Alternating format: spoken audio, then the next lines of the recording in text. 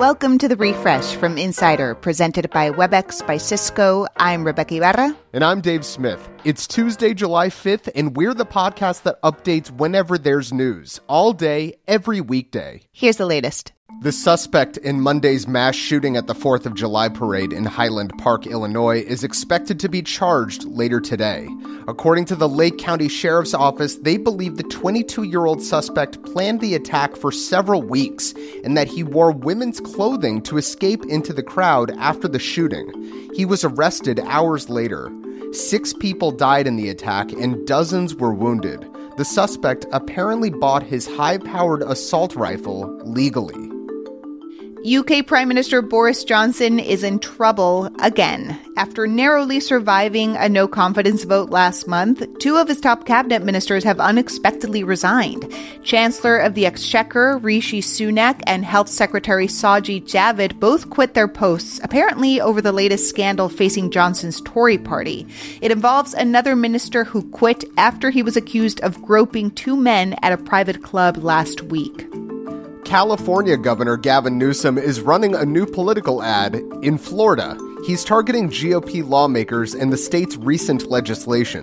Republican leaders, they're banning books, making it harder to vote, restricting speech in classrooms, even criminalizing women and doctors. He says freedom is under attack in the state of Florida and then urges viewers to move to California. Newsom has taken up an offensive stance against Republicans lately, even joining Trump's new social media platform, Truth Social, to, quote, call out Republican lies.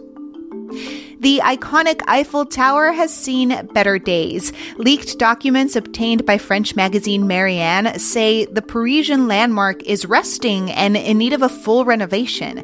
But the organization in charge of the Eiffel Tower only has plans to give the attraction a paint job. That alone will cost $60 million. The org says it doesn't want to close the Eiffel Tower for repairs because it would cut off a major tourist revenue.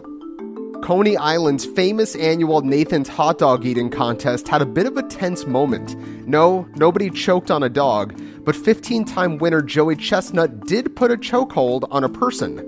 A protester wearing a Darth Vader mask ran on stage with a sign that said, "Expose Smithfield's Death Star."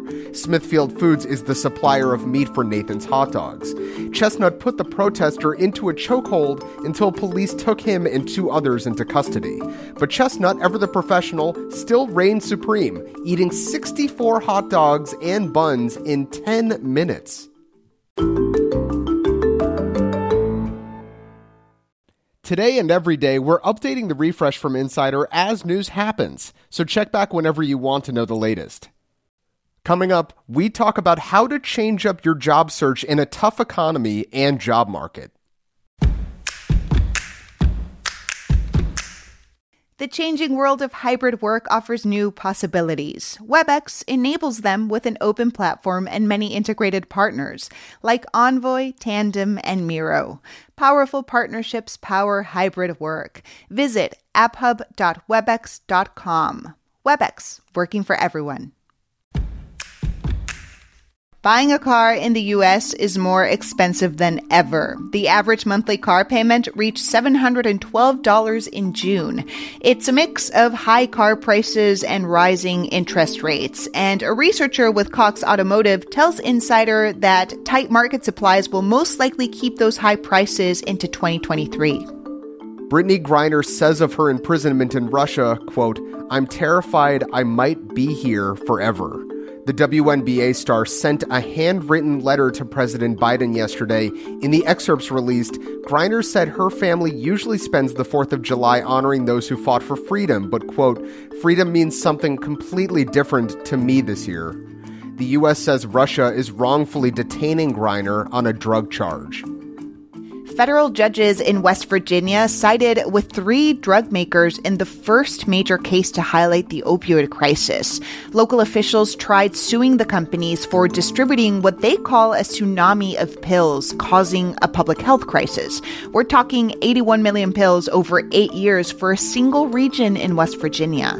But the court says the distributors didn't do anything wrong and instead pointed the finger at the doctors who prescribed the medications.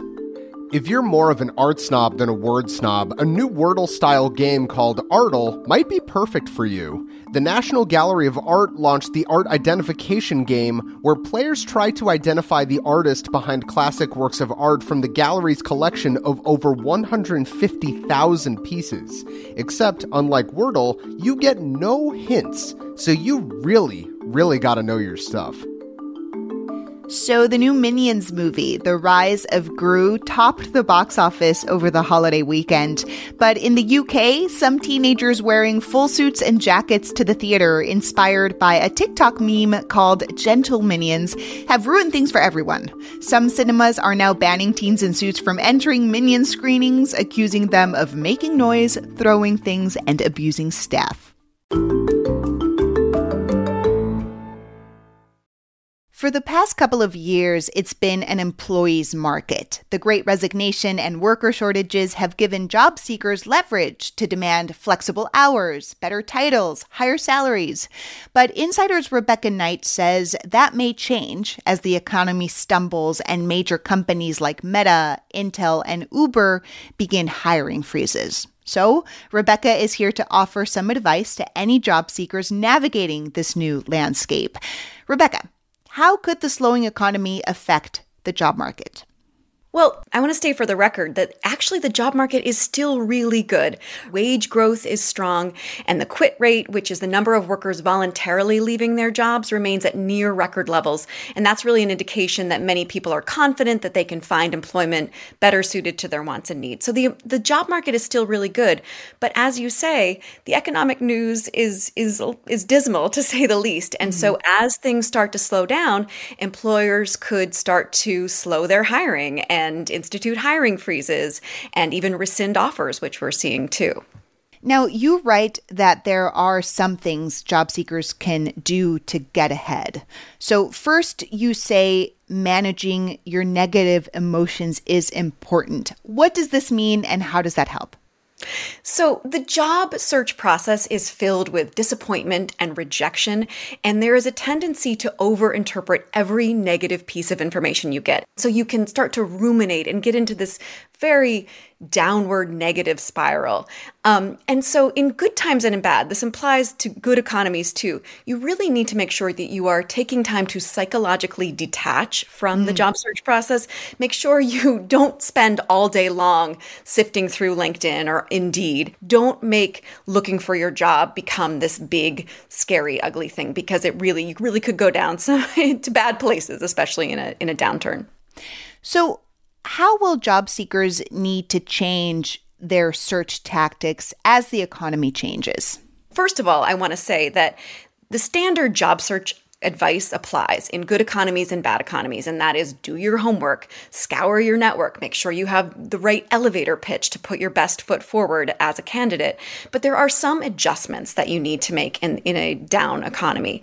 So the first one being expand your list of target employers. It'd be really foolish to limit yourself to saying, I'm only going to work at a Fortune 500, or put other kinds of constraints around the kinds of work you're willing to do. You have to expand your horizon and don't discount the many wonderful small and medium-sized companies where smart, dedicated, committed employees work and where there are good jobs on offer. And in a new climate where potentially getting a job might be harder, when should a job seeker walk away from an offer? That's really a personal and individual thing, but that is something that you need to think about. You really need to do some soul searching and think about what it is you're looking to do, what you want to do, and think about what you're willing to settle for. Because in this economy, in a downturn, you might have to settle for a not so perfect job. What is the single best piece of advice you'd give to any job seeker right now? The single best piece of advice is networking. This is the secret sauce in good economies and in bad economies. But in bad economies, it's a little trickier because maybe people are slightly more protective of their contacts or just have less time to network with you. So you really need to think creatively.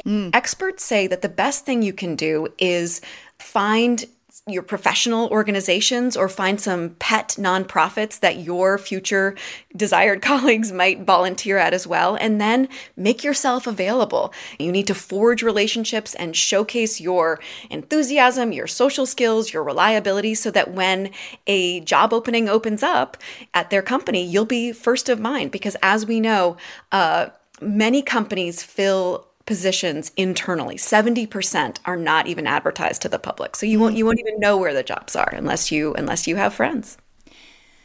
Rebecca, thanks for the great advice. Thank you.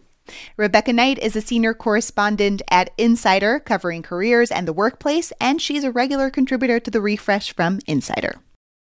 Make sure to follow The Refresh from Insider on Apple Podcasts, Spotify, or wherever you listen to podcasts. And please leave a rating and review. It helps other people discover the show.